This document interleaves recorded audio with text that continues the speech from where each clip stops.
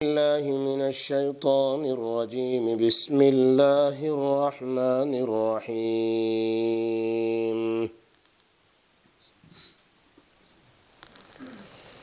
ألم تر كيف ضرب الله مثلا كلمة طيبة كشجرة طيبة أصلها ثابت وفرعها في السماء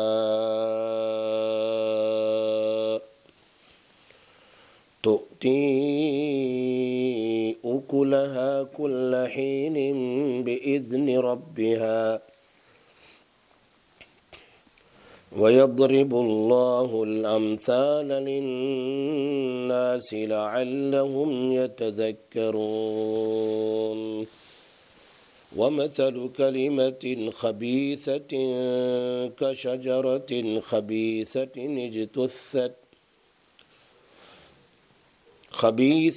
اجتثت من فوق الأرض ما لها من قرار. يثبت الله الذين آمنوا بالقول الثابت في الحياة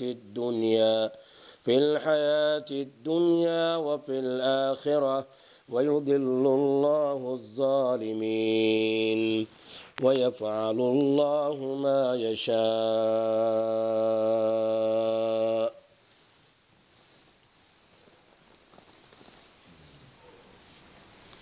کیا تم نے نہیں دیکھا کہ اللہ نے کلمہ طیبہ کی مثال کیسی بیان کی ہے؟ جیسے ایک پاکیزہ درخت، اصلها ثابت، جس کی روٹ جڑ مضبوط ہے اور اس کی شاخیں، شاخ میننگ برانچز، آسمان میں یعنی اوپر کی طرف ہے. تؤتی اکلہا کل حین باذن ربہا، اپنے مالک کے حکم سے ہر موسم پر میوہ دیتا ہے، پھل دیتا ہے. وَيَضْرِبُ اللَّهُ الْأَمْثَالَ لِلنَّاسِ، اللہ تعالیٰ لوگوں سے مثالیں اس لیے بیان کرتا ہے کہ وہ سوچے سمجھیں. وَمَثَلُ كَلِمَةٍ خَبِيثَةٍ، ناپاک گندی بات، شرک اور کفر کی مثال اس ناپاک اور گندے درخت کی سی ہے جو زمین کے اوپر ہی اوپر ہوتا ہے.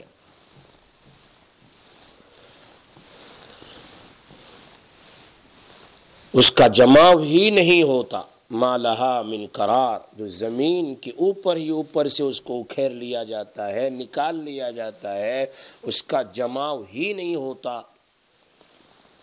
اللہ تعالیٰ ثابت قدم رکھیں گے ان لوگوں کو جو ایمان والے ہیں، ثابت قدم رکھیں گے ان لوگوں کو جو ایمان والے ہیں. بالقول الثابت فی الحیات الدنیا، ایمان کی وجہ سے دنیا کی زندگی میں اور آخرت میں. اللہ تعالیٰ ظالمین بدکاروں کو گمراہ کر دیتا ہے. وَيَفْعَلُ اللَّهُ مَا يَشَاءُ، اللہ جو چاہے کرتا ہے.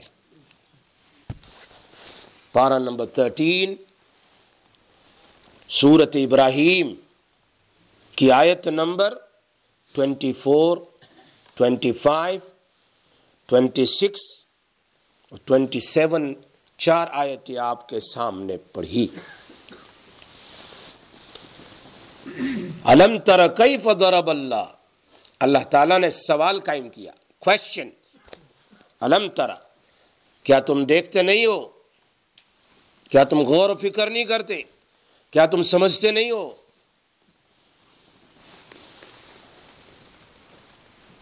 نحو میں، گرامر، عربک گرامر میں یہ کوشچن والا جو ہوتا ہے، سوالیہ جملہ جس کو کہتے ہیں کوشچن، وہ سامنے والے کے ذہن میں بات کو بٹھانے کے لیے ہوتا ہے، تاکید چکن نہ کرنے کے لیے. کیا میرا کام کیا کہ نہیں آپ نے؟ فلاں کام کرو گے کہ نہیں؟ اس کے دماغ میں اس بات کو بٹھانا ہے، چوکنا کرنا ہے کہ مجھے یہ کرنا ہے. یہ عربک گرامر میں یہ طریقہ ہے سمجھانے کا. اور اللہ نے سمجھایا. کیا تم نے غور نہیں کیا؟ کیا تم نے سمجھا نہیں؟ کیا تم نے دیکھا نہیں؟ کیف ضرب اللہ، اللہ کیسے مثال کو بیان کرتا ہے، کیسے ہی اگزامپل بیان کرتا ہے اللہ تعالیٰ، کتنا اچھا. حالانکہ مثال بیان کرنا یہ کوئی پروف نہیں ہے، لیکن اس بات کو واضح کرنا ہے، ویری کلیئریفائی کرنا ہے بہت زیادہ. جیسے کہتے ہیں اس کا چہرہ چاند جیسا ہے، کہتے ہیں خوبصورت چاند جیسا، تو کیا اس کو چاند کہہ دیا؟ نہیں، اس میں خوبصورتی ہے، لیکن اس کی خوبصورتی کو اور زیادہ واضح کرنے کے لیے چاند کے ساتھ مثال دی ہے. وہ چاند نہیں بن گیا، اصل چاند نہیں ہے، وہ چاند تو وہ ہے، لیکن چاند کے ساتھ مثال دی. اصل بات ہوتی ہے. لیکن کبھی کبھی اللہ تعالی ہماری عقل انڈرسٹینڈنگ کے مطابق سمجھانے کے لیے اللہ تعالیٰ قرآن کے شروع سے لے کر اخیر تک بہت ساری مثالیں بیان کرتا ہے، تاکہ مثالوں سے بات جلدی سمجھ میں آ جاتی ہے. اگزامپل سے بات جلد دماغ میں بیٹھ جاتی ہے. یہ اسلوب ہے قرآن کا، یہ طریقہ ہے. جیسے کہتے ہیں ضعف الطالب والمطلوب الم تر کیف، وہ قرآن میں ہے نا، ان کافروں کی مثال دیکھو، وہ پونجا کرتے ہیں بوٹوں کی، ایسا ہے جیسے ضعف الطالب والمطلوب. کیا کہہ رہے ہیں کہ اگر اس بوٹ کے اوپر کوئی مکھی بیٹھ کر یا کوئی جانور یا چوہا اس پر پیشاب کر دے، یا اس کے سامنے مٹھائی میں منہ ڈال دے، یہ بوٹ ہٹانے والا ضعف الطالب والمطلوب. طالب بھی کمزور، مطلوب بھی کمزور، پونجنے والا بھی کمزور، جس کی پونجا کی جاتی وہ بھی کمزور. اللہ مثال دیتا ہے اس طرح تاکہ بات سمجھ میں آ جائے. کبھی اسپائڈر سے مثال دی، کبھی کس سے، تاکہ میری عقل چھوٹی ہے، اللہ ہماری عقل کے مطابق بات کر رہا ہے. یہاں پر مثال دے رہے ہیں کلمتن طیبہ، پیور کلمہ کون سا ہے؟ کشجرۃ طیبہ. اس کی مثال دے رہے ہیں ایک پاکیزہ پیور ٹری اور درخت کے ساتھ. بہت عجیب انداز ہے اللہ پاک کا. علماء فرماتے ہیں کلمہ طیبہ سے مراد وہی کلمہ جو ہم نے بچپن میں پڑھا ہے، اول کلمہ طیب. بچپن میں اسی کا نام ہی رکھ دیا، اول کلمہ، پہلا کلمہ طیب. چونکہ اللہ پاک نے اس کلمے کو کلمتن طیبہ کہا ہے، پاکیزہ کلمہ. اور وہ کیا ہے؟ لا الہ الا اللہ محمد رسول. یہ کلمہ طیب ہے، لا الہ الا اللہ. ہر نبی کے زمانے میں نام الگ رہا. لا الہ الا اللہ عیسیٰ روح اللہ، لا الہ الا اللہ موسیٰ کلیم اللہ. ہمارے زمانے میں لا الہ الا اللہ محمد رسول اللہ، ہر نبی کا نام. لیکن پہلا کلمہ وہ تو وہی رہا، لا الہ الا اللہ. شروع سے لے کر حضرت آدم علیہ السلام سے لے کر آج تک. اب اس کے مثال دے رہے ہیں یہاں پر، کشجرۃ طیبہ، پاکیزہ درخت. دنیا میں درخت بے شمار ہے. نباتات کے نالج رکھنے والے علماء اور ماہرین، ایکسپیرینس رکھنے والے درختوں کے، وہ کہہ رہے ہیں اللہ پاک نے approximately 10,000 different type of trees دنیا میں پیدا کیے ہیں. 10 لاکھ سے زیادہ ڈفرنٹ ٹائپ. جیسے مینگو، سارے اس کا نام الگ الگ ہے، لیکن ہے کیا جاتا ہے؟ مینگو ٹری ہے. کھجور ڈفرنٹ قسم کے ہیں، لیکن یہ کیا ہے؟ کھجور کے درخت ہے. اسی طرح 10 لاکھ ٹائپ کے نباتات اللہ پاک نے بیان کیے ہیں، دنیا میں پیدا کیے ہیں. کسی کا تنا کمزور ہے، کسی کا تنا موٹا ہے، کسی کا یہ جو سایہ جو ہے بہت گھنا ہے، کسی کا کم ہے. اسی طرح کوئی باریک ہے، کوئی فروٹ والا ہے، کوئی میٹھا فروٹ والا ہے، کوئی کروا فروٹ والا ہے، کوئی چھوٹے پتے والا، کوئی بڑے پتے والا، قسم کے جی، کوئی لمبا ہے، کوئی شارٹ کٹ ہے، ہر قسم کے درخت اللہ پاک نے دنیا میں بنائے۔ ایک مرتبہ صحابہ کرام بیٹھے ہوئے تھے، اللہ کے حبیب صلی اللہ علیہ وسلم نے عجیب سوال کیا، ان من الشجرہ کرجل مسلم حدثونی ما ہی۔ دنیا میں ایک درخت ہے، وہ مومن مسلمان کی طرح ہے، میرے سامنے بتاؤ، بیان کرو وہ کون سا درخت ہے۔ کوشچن کرے، کبھی استاد اپنے اسٹوڈنٹ سے کوشچن کرتا ہے، دیکھیں ان کی میموری کیسی ہے۔ اور بڑے بڑے صحابہ بیٹھے، ابو بکر صدیق، عمر فاروق، عثمان غنی ذی النورین، علی المرتضی، اور سب کا ذہن جا رہا ہے جنگلوں میں، کون سا درخت ہوگا، کون سا درخت۔ ان من الشجرۃ کرجل مسلم، درختوں میں سے کون سا درخت ہے جو مسلمان کی طرح ہے، بیان کرو۔ پھر کسی کو جواب نہیں آیا، کسی کو نہیں۔ اللہ کے حبیب صلی اللہ علیہ وسلم فرمایا وہ کون سا ہے؟ فرمایا کھجور کا درخت۔ کیا فرمایا؟ کھجور کا درخت۔ مجلس ختم ہو گئی۔ چھوٹے بچے عبداللہ ابن عمر رضی اللہ تعالی عنہما، حضرت عمر کے بیٹے، وہ اپنے ابو کے پاس گئے، ابو جواب تو مجھے یاد تھا، I knew the answer، لیکن بڑے بڑے صحابہ بیٹھے ہوئے تھے تو میں شائع ہو رہا تھا اور میں نے جواب نہیں دیا۔ یہ حدیث میں ہے۔ حضرت عمر فرماتے بیٹا تو جواب دے دیتا تو میں کتنا خوش ہو جاتا، میں تیری اس بات پر میں فخر کرتا۔ یہ بات حضرت عمر رضی اللہ تعالیٰ اپنے بیٹے سے، تو اللہ کے حبیب صلی اللہ علیہ وسلم نے فرمایا وہ درخت کھجور کا درخت ہے۔ ترمذی شریف میں ہے شجرۃ طیبہ، میننگ کھجور کا درخت ہے۔ اور درختوں میں 3 صفات ہوتی ہے، بعض درختوں جس کی جڑ بہت مضبوط اور لمبی پھیلی ہوئی ہوتی ہے، بہت دور تک، اور یہ عرب ریگستان میں بہت زیادہ کھجور کے درخت ہوتے ہیں۔ اور نمبر 2، اس کی اوپر کی شاخ، برانچز فضا میں پھیلی ہوئی ہوتی ہے چاروں طرف۔ اور نمبر 3، ہر وقت پھل دیتا ہے اللہ کے حکم سے، جس کو اللہ نے تینوں بات یہاں بیان فرمائی۔ اصلها ثابت، جس کی جڑ مضبوط اور جس کی برانچز پھیلی ہوئی ہے، بہت گھنی ہے۔ کھجور کے درخت کے نیچے بیٹھو آپ، کبھی مدینہ منورہ کے کھجور کے باغات میں چلے جانا۔ اور تیسری بات، توتی اکلہا کل حین باذن ربہا، اس کے فرش جو ہے، کھجور جو ہے، وہ کبھی سال میں 2 مرتبہ اور کبھی تو ہر سال، بلکہ ہر سال آتے ہیں۔ اوپر سے کہا کہ یہ دیر تک کبھی خراب نہیں ہوتا۔ اس سال بھی گزشتہ سال کی کھجور بیچی جاتی ہے، لیکن یہ لوگ الگ جگہ میں رکھتے ہیں، ٹھنڈک میں رکھنی چاہیے اس کو، خیر، لیکن اس میں کیڑے ہوتے ہیں، لیکن ہر کھجور میں نہیں۔ آپ دیکھیں گے قسم کی کھجور۔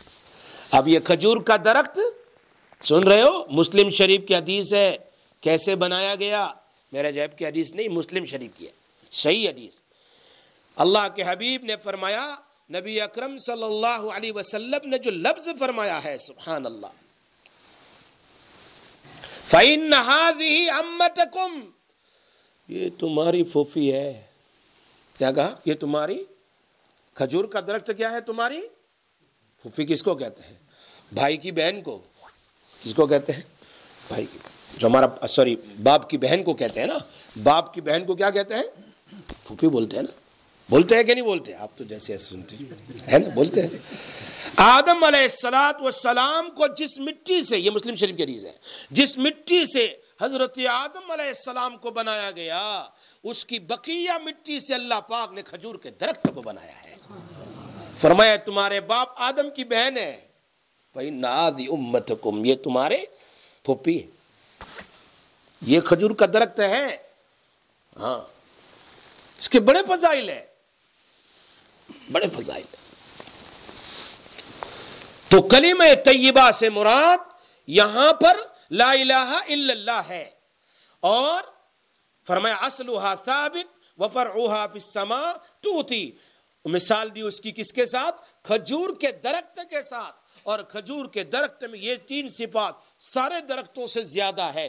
حالانکہ کھجور کا درخت ہر اعتبار سے کام میں آتا ہے، برانچز بھی کام میں آتی ہے، اس کا گوڈا بھی کام میں آتا ہے، اس کا تنا بھی کام میں آتا ہے، اس کی ہر چیز کام میں آتی ہے۔ فرمایا لیکن مین چیز وہ کیا ہے؟ اس کی جڑ ہے۔ اس سے مراد شاہ ولی اللہ صاحب رحمۃ اللہ علیہ، امام رازی رحمۃ اللہ علیہ، امام بغاوی رحمۃ اللہ علیہ فرماتے ہیں اپنی تفسیر تنزیل معالم التفسیر میں، عجیب بات فرمایا اصلھا ثابت سے مراد تصدیقا بالقلب، یہ کلمہ لا الہ الا اللہ کی مثال کھجور سے کیوں دی؟ اس کی جڑ بہت مضبوط ہوتی ہے، ایسے نہیں گرتا، یہ اس کی جڑ بہت مضبوط ہے۔ فرمایا مومن وہ ہے جس کا دل قبول کرتا ہو کہ اللہ کے سوا کوئی معبود نہیں ہے، اس کے دل میں ایمان کی جڑ مضبوط ہونی چاہیے، یہ ہے اصلھا ثابت۔ اسی لیے منافقین حضرات کلمہ پڑھتے ہیں، وہ کس سے؟ زبان سے پڑھتے ہیں، دل سے نہیں پڑھتے ہیں۔ وفرعھا فی السماء کی تفسیر فرمایا اس کے برانچز آسمان کی طرف جا رہے ہیں، اونچا درخت ہے۔ فرمایا اقرار باللسان ہے، زبان سے کلمے کا اقرار کرنا، یہ اس کی برانچز ہے۔ نبی اکرم صلی اللہ علیہ وسلم فرمایا جو کافر زبان سے کہہ دے لا الہ الا اللہ محمد الرسول اللہ صلی اللہ علیہ وسلم، حافظہ، فرمایا اس کی حفاظت ہو گئی، اس کی جان کی، اس کی مال کی، اس کی آبرو کی، اس کی عزت کی حفاظت ہے۔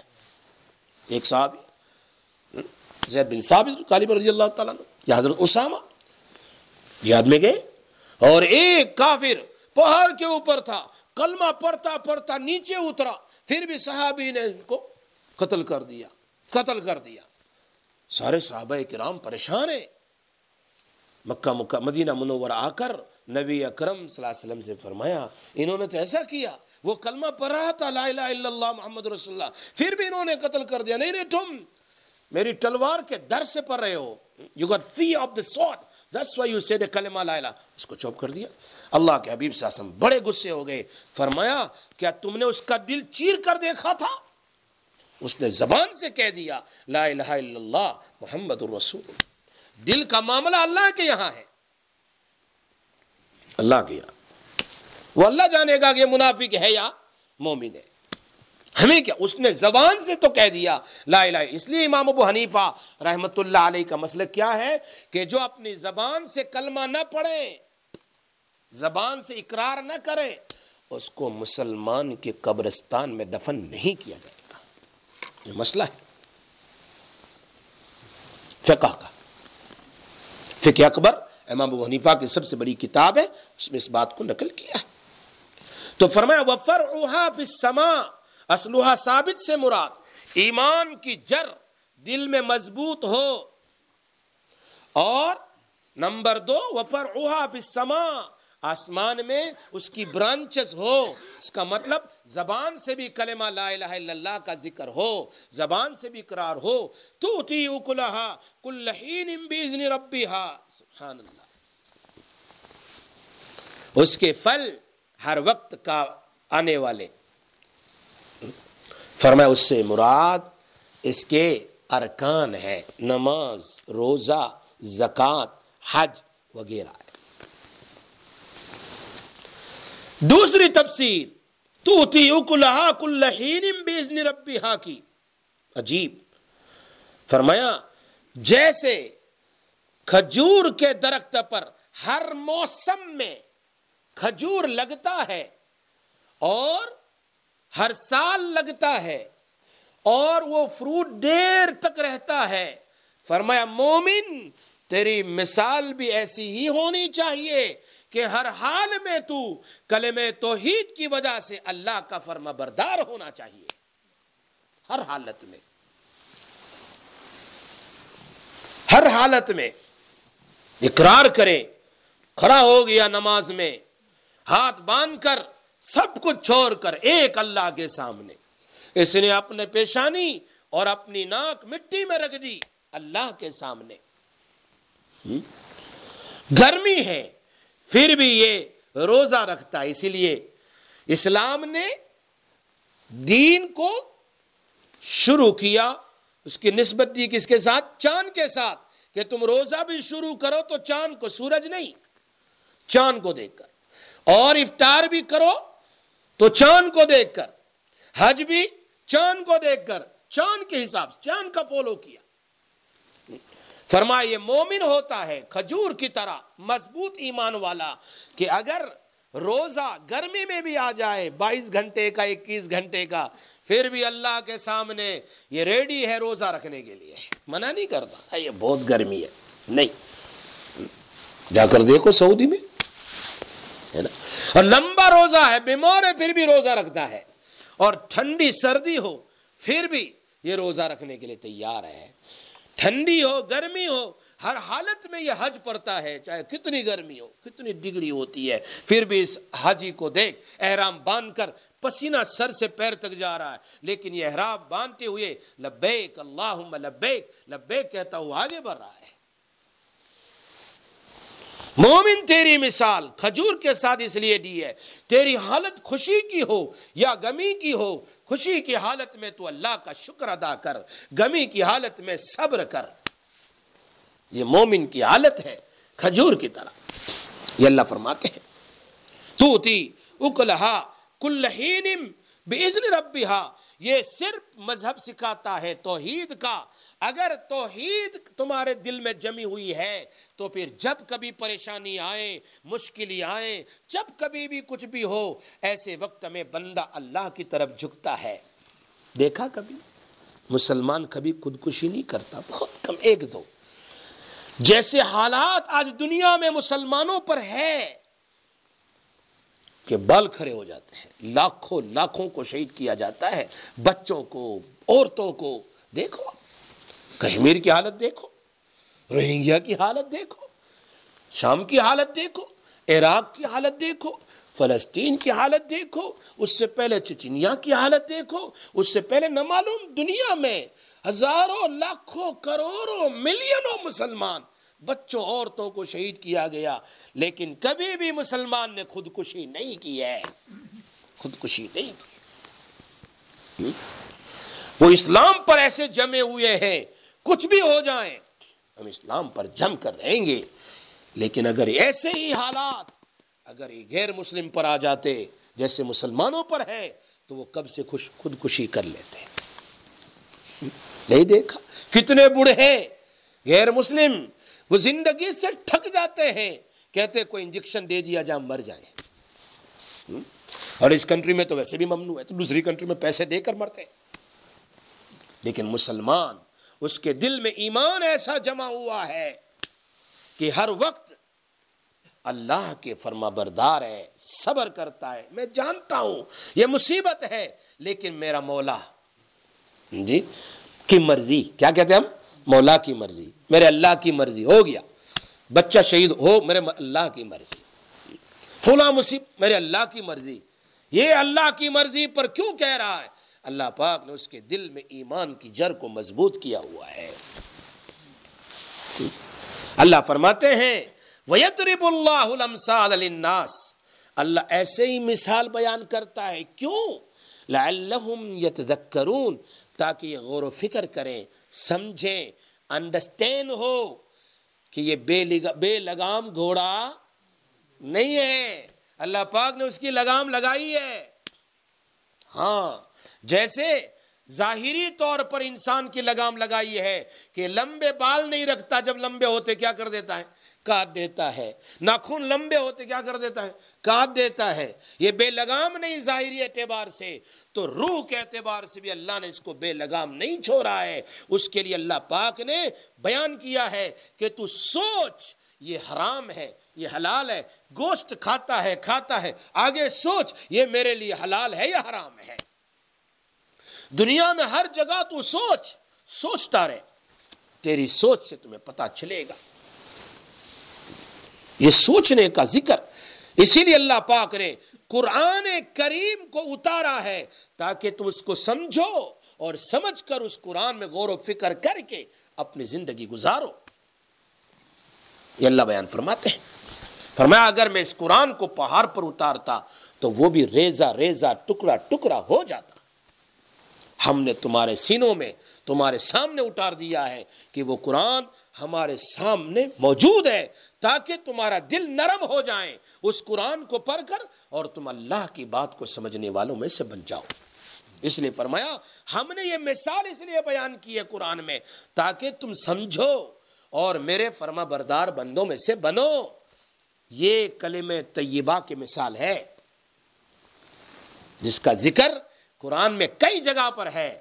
والعمل الصالح یرفع، جب تم نیک عمل کرتے ہو تو اللہ تمہارے اعمال کو کہاں لے جاتا ہے؟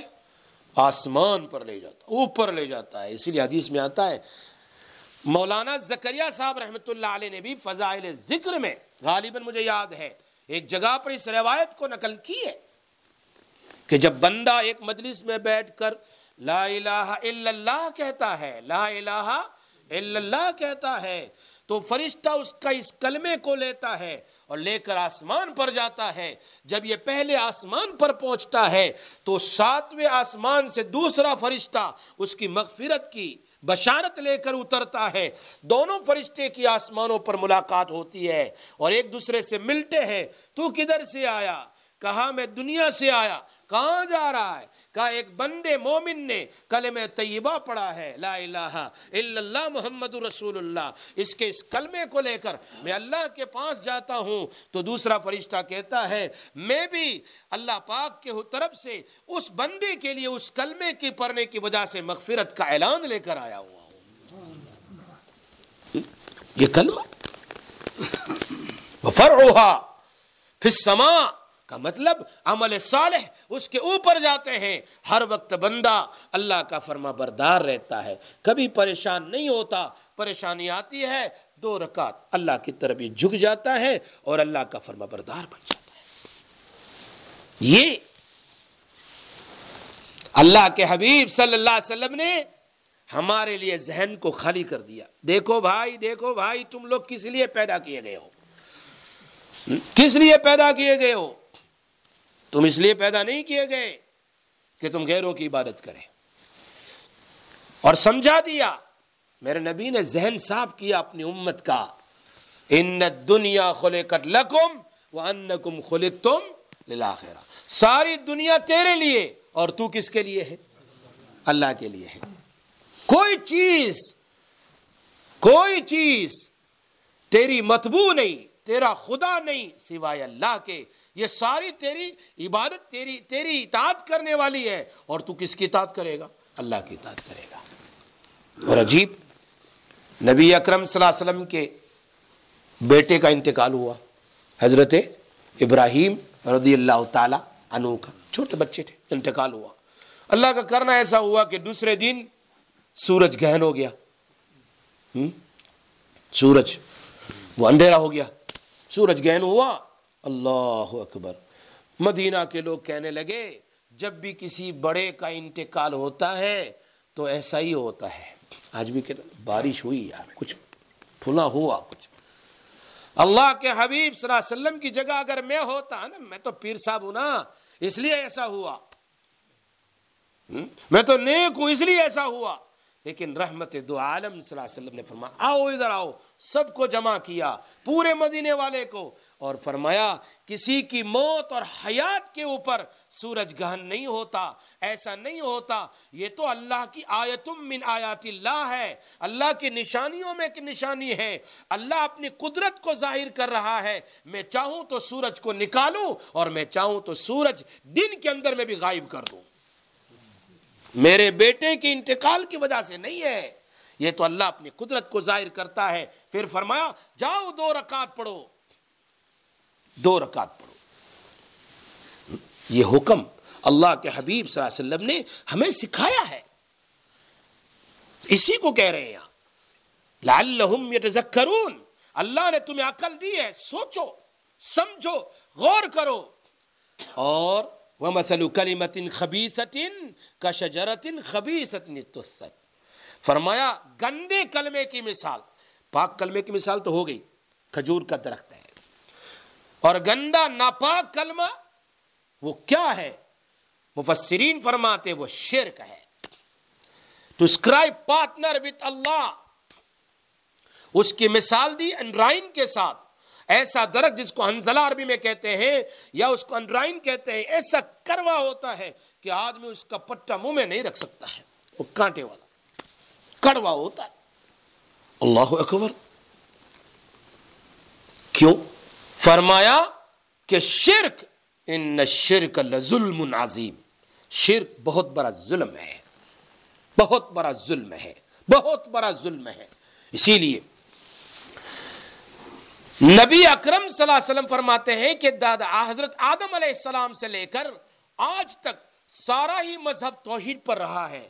لوگ کہتے ہیں بعد میں کہ لوگ پہلے ننگے تھے، پہلے بندر تھے، پھر یہ تھے، پھر یہ تھے. نہیں نہیں نہیں، آدم علیہ السلام سے لے کر نبی محمد الرسول اللہ صلی اللہ علیہ وسلم تک سارا مذہب توحید پر تھا، لا الہ الا اللہ.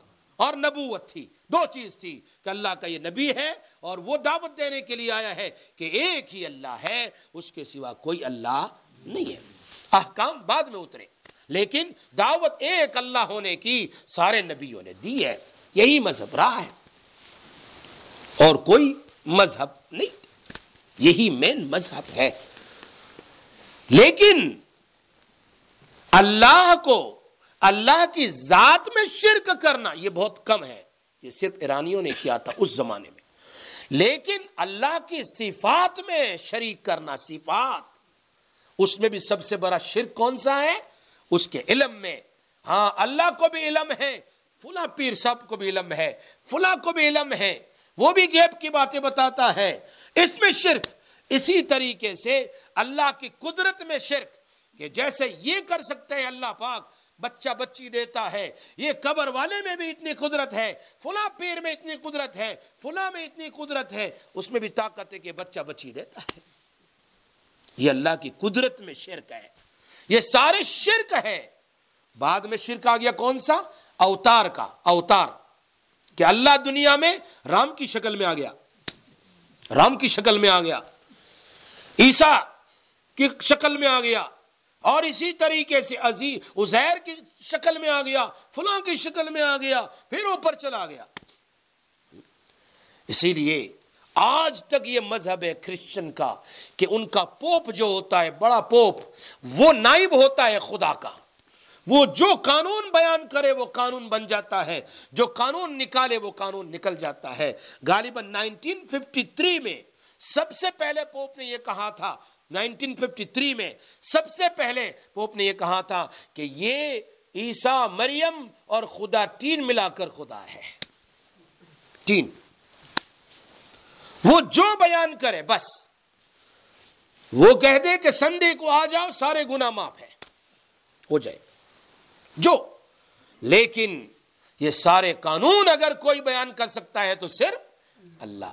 نبی کے ساتھ انبیاء علیہ السلام سے بھی اجتہادی مسٹیک ہوئی ہے، مسٹیک ہوئی ہے بہت ساری جگہ. واقعات مشہور حدیث میں بہت ساری جگہ میں، جیسے بدر کی قیدیوں میں ہوا ہے. کیا کیا جائے؟ فلانے فلانے. نبی اکرم صلی اللہ علیہ وسلم نے پوچھا ابو بکر تم کیا کہتے ہو؟ بدر کی قیدی ہے، 70 ہے، چھوڑ دیا جائے یا ان کو قتل کر دیا جائے؟ ابو بکر صدیق تو اٹھے بھی نرم، چھوڑ دو، ان سے پیسے لے کر چھوڑ دو. عمر فرماتے ہیں نہیں نہیں نہیں نہیں نہیں، جن کا جو رشتہ دار ہے اس کو دے دو اور چپ کر دو، ختم. لیکن نبی علیہ الصلوۃ والسلام نے رائے لے لی اپنی، اور ان کی بھی رائے تھی اور ابو بکر صدیق کی رائے تھی، دونوں کی رائے تھی. بس اسی پر عمل کر لیا، پیسے لے کر ان کو کیا کر دیا؟ چھوڑ دیا گیا. فجر کی نماز غالباً نبی اکرم صلی اللہ علیہ وسلم آنکھوں سے آنسو ہے، بہت رو رہے ہیں. حضرت عمر رضی اللہ عنہ تشریف لا رہے ہیں. فرمایا اللہ کے حبیب اگر مجھے پتا چل جائے آپ کیوں رو رہے ہیں تو میں بھی روؤں آپ کے ساتھ. I want to cry also. Why are you crying? فرمایا عمر عذاب مسجد نبوی کے صحن تک آ چکا تھا لیکن اللہ نے بچا لیا. تیری رائے صحیح تھی, اللہ کو بھی رائے پسند تھی. وہ اجتہادی غلطی ہوتی ہے, اور اس کے بعد صحابہ سے وغیرہ سے تو بالکل ہوتی ہے, اس میں کوئی شک ہی نہیں ہے. انبیاء سے اگر ہو تو اللہ ان کے لیے تدارک کروا دیتا ہے, نہیں ایسا ایسا. دنیا والوں سے یہ سارے احکام اگر کوئی کر سکتا ہے تو کون کرے گا؟ اللہ کرے گا. حلال حرام فلاں فلاں فلاں فلاں کوئی اپنی طرف سے نہیں کر سکتا ہے. اسی کو کہہ رہے ہیں وَمَثَلُ كَلِمَةٍ خَبِيثَةٍ, فرمایا یہ گندے لوگوں کی مثال, گندے کلمے کی مثال, شرک کی مثال, ایسے جیسے ایک درخت نہیں, وہ بیل والا جو درخت ہوتا ہے نا, جیسے کہتے ہیں گریپس وغیرہ کا, وہ بالکل ایسا ہوتا ہے اوپر اوپر, کہ اس کو ایسے کھینچو تو کھینچ کر نکل جاتا ہے, مضبوط نہیں ہوتا. اور کھجور کا تو نکال نہیں سکتے, یہ تو ویسے ہی اوپر ہوتا ہے, ایسے چلتا ہے, اس کو ایسے نکالو اکھڑ جاتا ہے, بالکل کمزور ہے. فرمایا ما لہا من قرار, جس کے اندر میں کوئی مضبوطی نہیں ہے. ان کی مثال ایسی ہے. دو مثال بیان کر کے اب سوال ہوتا ہے کہ اللہ نے کیوں کہا ایسا کہ کلمہ طیبہ وہ کرو, اچھے کلمہ کرو, گندا کلمہ نہ کرو. یہ آپ کے ذہن میں بھی سوال آنا چاہیے, ہاں سوچنا چاہیے, یہ سوال آنا چاہیے. اس لیے کہ سوال کرنا آدمی کو سمجھ میں نہ آئے یہ بھی آدھا علم ہے, اور اس کے مقابلے میں یہ بھی رکھا ہے کہ جواب تمہارے پاس نہیں ہے تو یوں کہنا لا ادری, میں نہیں جانتا, یہ بھی علم ہے. امام بخاری نے مستقل باب قائم کیا ہے. If you don't know, you just say لا ادری, لیکن جھوٹا بیان مت کرو, مجھے نہیں خبر, بس. یہ بھی علم ہے, یہ بھی علم ہے, اور اس پر مستقل چیپٹر امام بخاری نے قائم کیا ہے. تو اس طرح, لیکن سوچو اللہ کی ذات کے بارے میں نہ سوچو کہ اللہ ہے, کتنا بڑا ہے, کیسا ہے, کہاں ہے, کیسے بیٹھتا ہے, کیسے چلتا ہے, ایسا نہ سوچو. اللہ نے منع کیا ہے, اس میں تم جاؤ گے ایمان کو لوز آؤٹ کر دو گے. ہاں مسائل وغیرہ میں تم سوچو, سوچ کر کے تمہیں پتہ نہ ہو تو جاننے والے سے پوچھو. یہاں پر بھی سوال ہوتا ہے کہ کلمۃ طیبہ کا کیوں کہا اور کلمہ خبیثہ سے کیوں منع کیا. اس کا جواب اللہ خود دے رہا ہے, یثبت اللہ الذین آمنوا بالقول الثابت فی الحیات الدنیا. اس کی تفسیر خود نبی صلی اللہ علیہ وسلم نے کی ہے, میں اسی کو بیان کرتا ہوں. اس آیت کی تفسیر خود نبی اکرم صلی اللہ علیہ وسلم نے کی ہے, اور یہ واقعہ ابو داؤد شریف میں لمبی حدیث ہے. ابو داؤد شریف میں کتاب السنہ, نبی صلی اللہ علیہ وسلم کا طریقہ کیسا ہے اس میں بیان کیا ہے کہ جو آدمی کلمہ طیبہ پڑھے گا, کلمہ طیبہ پڑھے گا, اس کی دنیا بھی بنے گی, اس کی قبر اور آخرت بھی بنے گی. ہاں, اور جو گندا کلمہ رکھے گا, ایمان نہیں لائے گا, فرمایا اس کی مثال کیسی ہے, جیسے وہ کروا درخت ہے کہ وہ دنیا بھی تباہ آخرت بھی تباہ کر کے آیا ہے.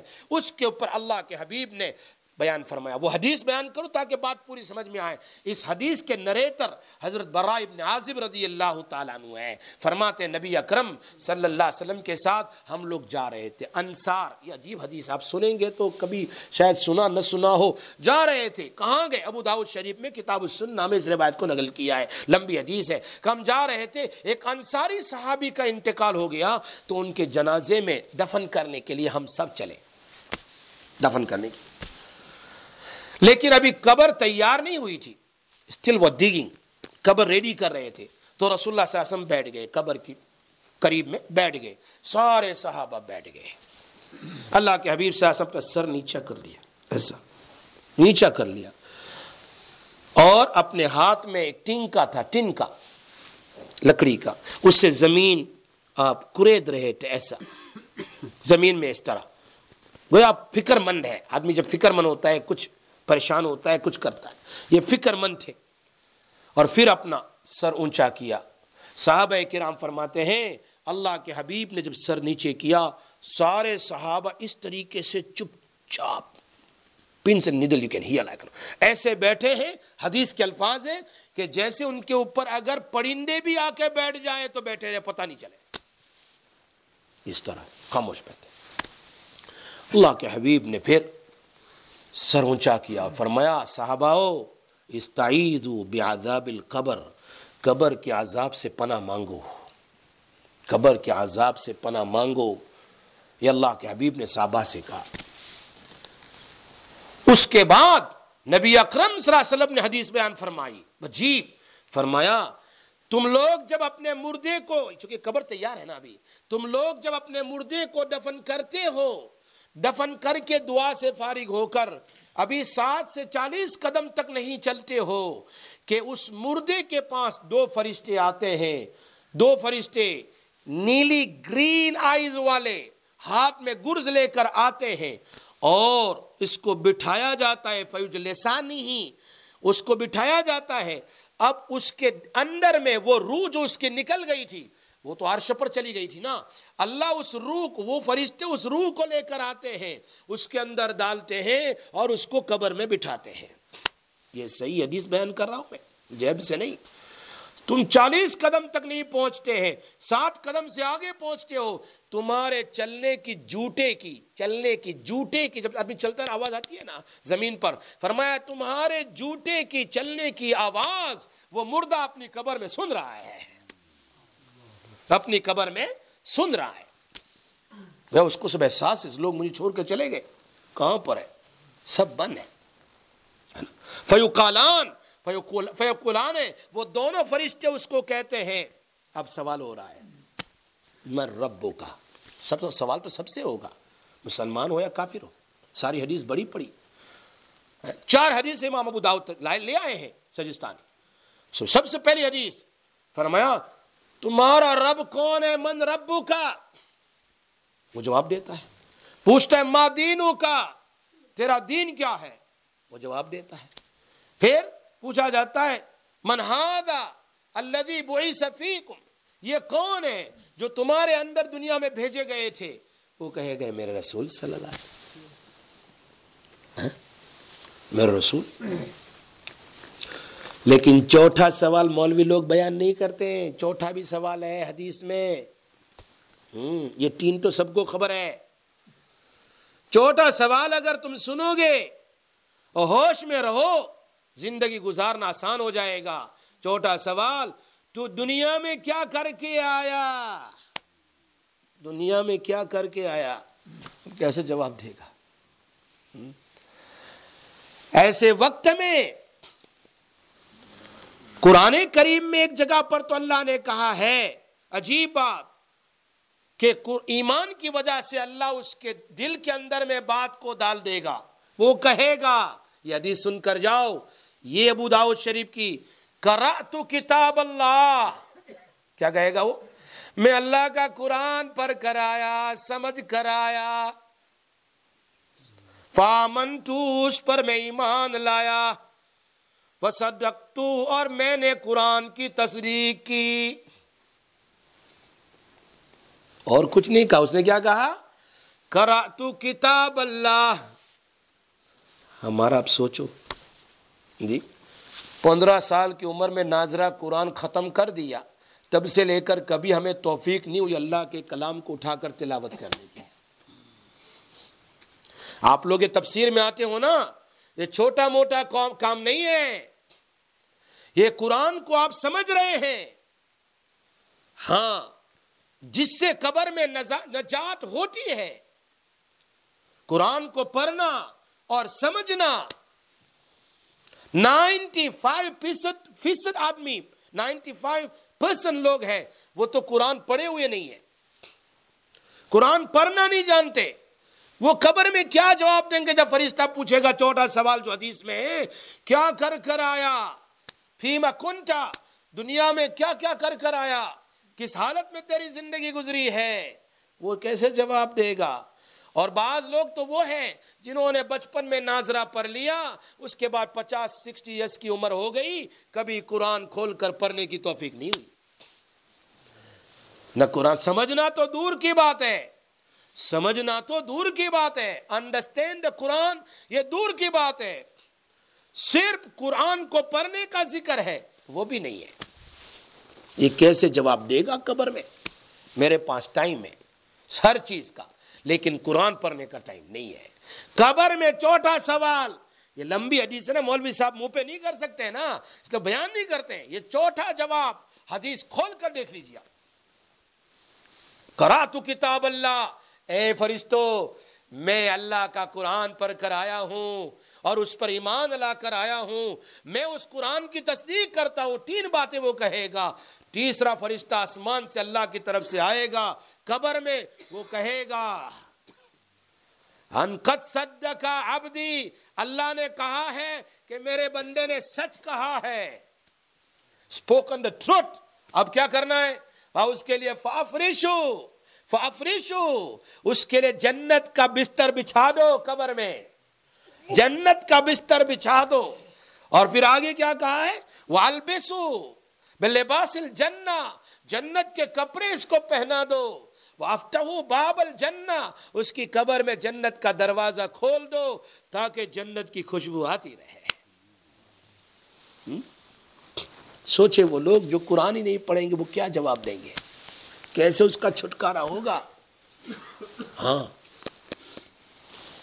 ایک روایت میں ہے، دوسری روایت انس بن مالک کی، 4 روایت نقل کے ابو داؤد شریف میں۔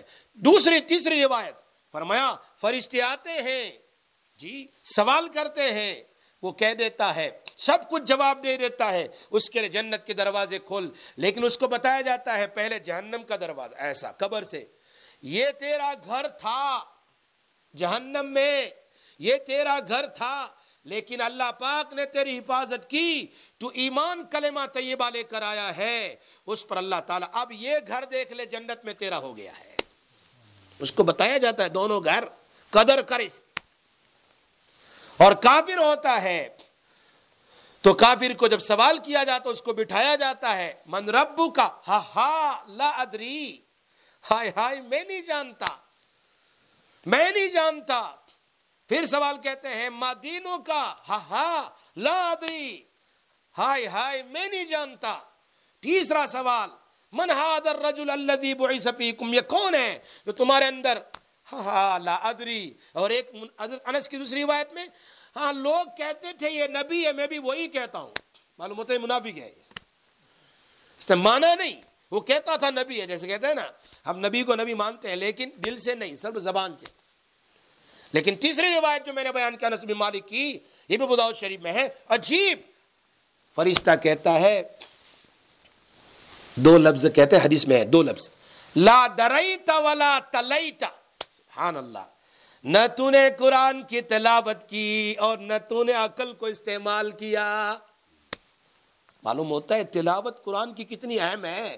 یہ فرشتہ اس کو کہہ رہا ہے لا دریتا، اللہ نے تجھے انڈرسٹینڈنگ دی تھی، تو کبھی نہیں سمجھا کہ قبر میں کچھ ہونے والا ہے، آخرت میں کچھ ہونے والا ہے۔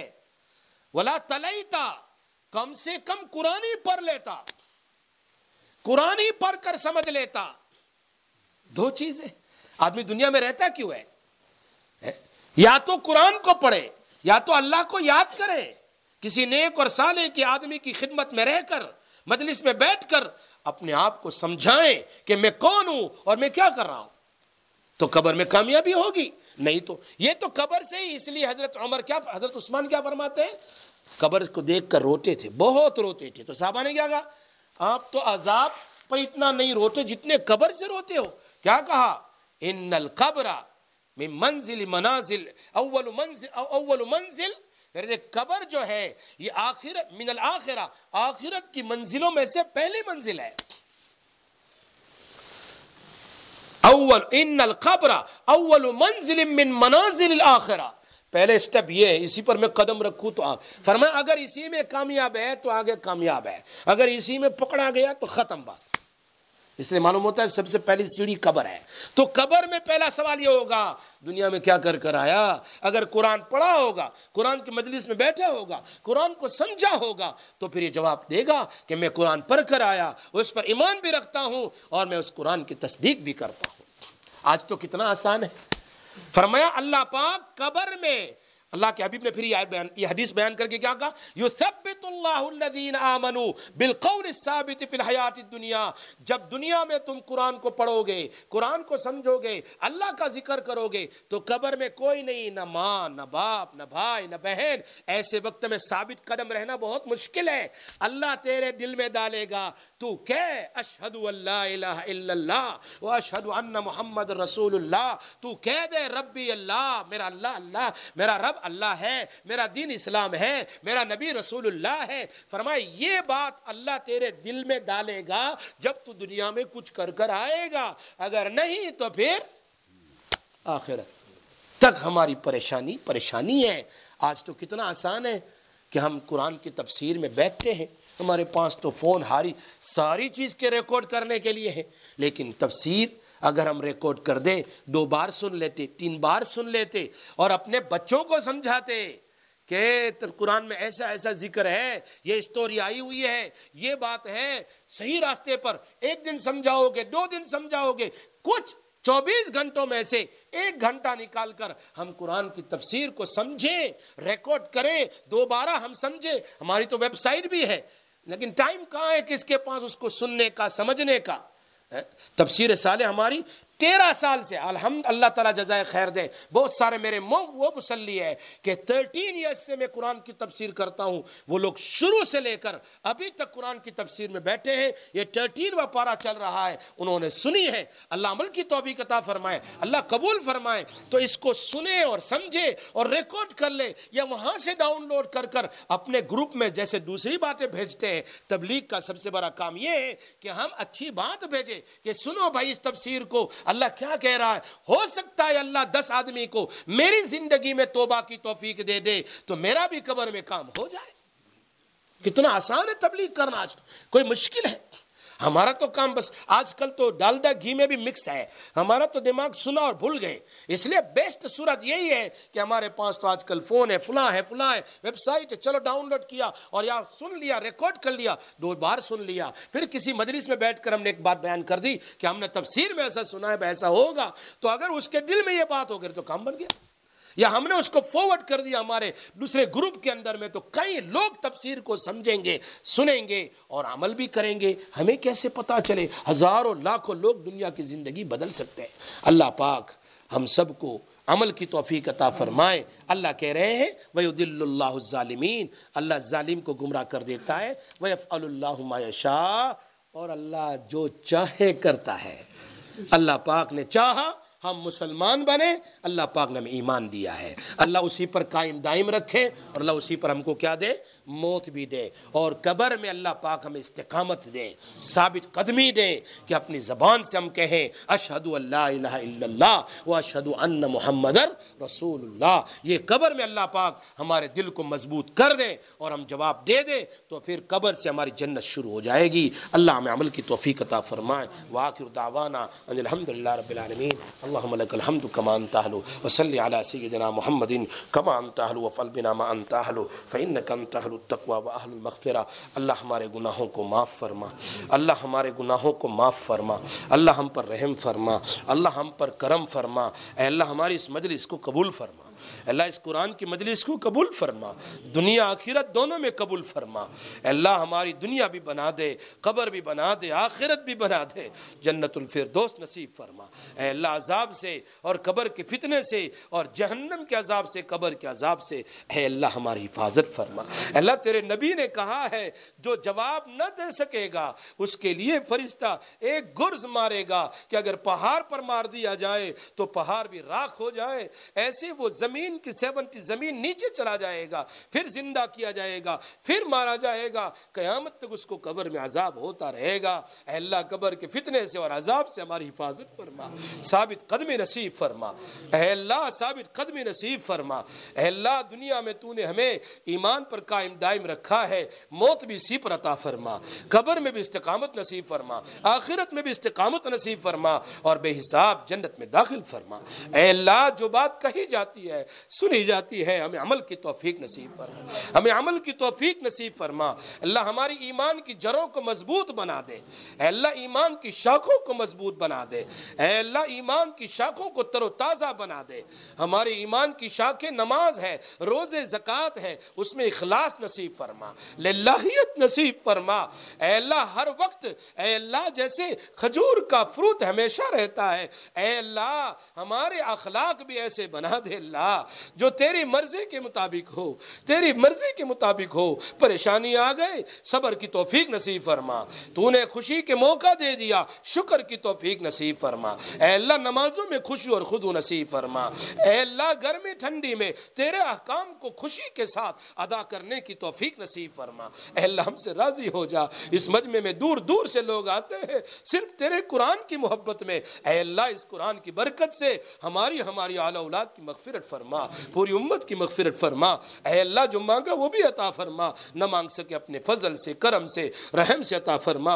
اے اللہ جن کی اولاد نافرمان ہے، آج کی اس قرآن کی مجلس سے ان کی آنکھوں کو، ماں باپ کی آنکھوں کو، اے آنکھوں کا ان کو فرما بردار بنا دے، ٹھنڈک بنا دے، دیندار بنا دے۔ ہماری اولادوں کو حافظ قرآن بنا، عالم دین بنا، دین کا دائی بنا، دیندار بنا۔ اے اللہ جن کی اولاد بے جور ہے انہیں صالحین جور نصیب فرما۔ ماں باپ جن کی اولاد کی شادی کے لیے پریشان ہے، اے اللہ بہترین جور نصیب فرما۔ جو جور والے ہیں ان میں آپس میں محبت، مودت نصیب فرما۔ گھروں میں مائیں اور بہنیں بیٹھ کر قرآن کی تفسیر سن رہی ہے، اللہ ان کا بیٹھنا قبول فرما، ان کا سننا قبول فرما۔ اور ویب سائٹ کے ذریعے سے جہاں جہاں یہ آواز، یہ پیغام قرآن کا پہنچایا جا رہا ہے، اے اللہ سننے والوں کو قبول فرما، سب کی دنیا آخرت قبر بنا دے، اے اللہ جنت بنا دے۔ اے اللہ نبی صلی اللہ علیہ وسلم کے طفیل ہماری دعاؤں کو اپنے فضل و کرم سے قبول فرما لے۔ وصلی اللہ تعالی علی خیر خلقہ سیدنا محمد وآلہ وسلم۔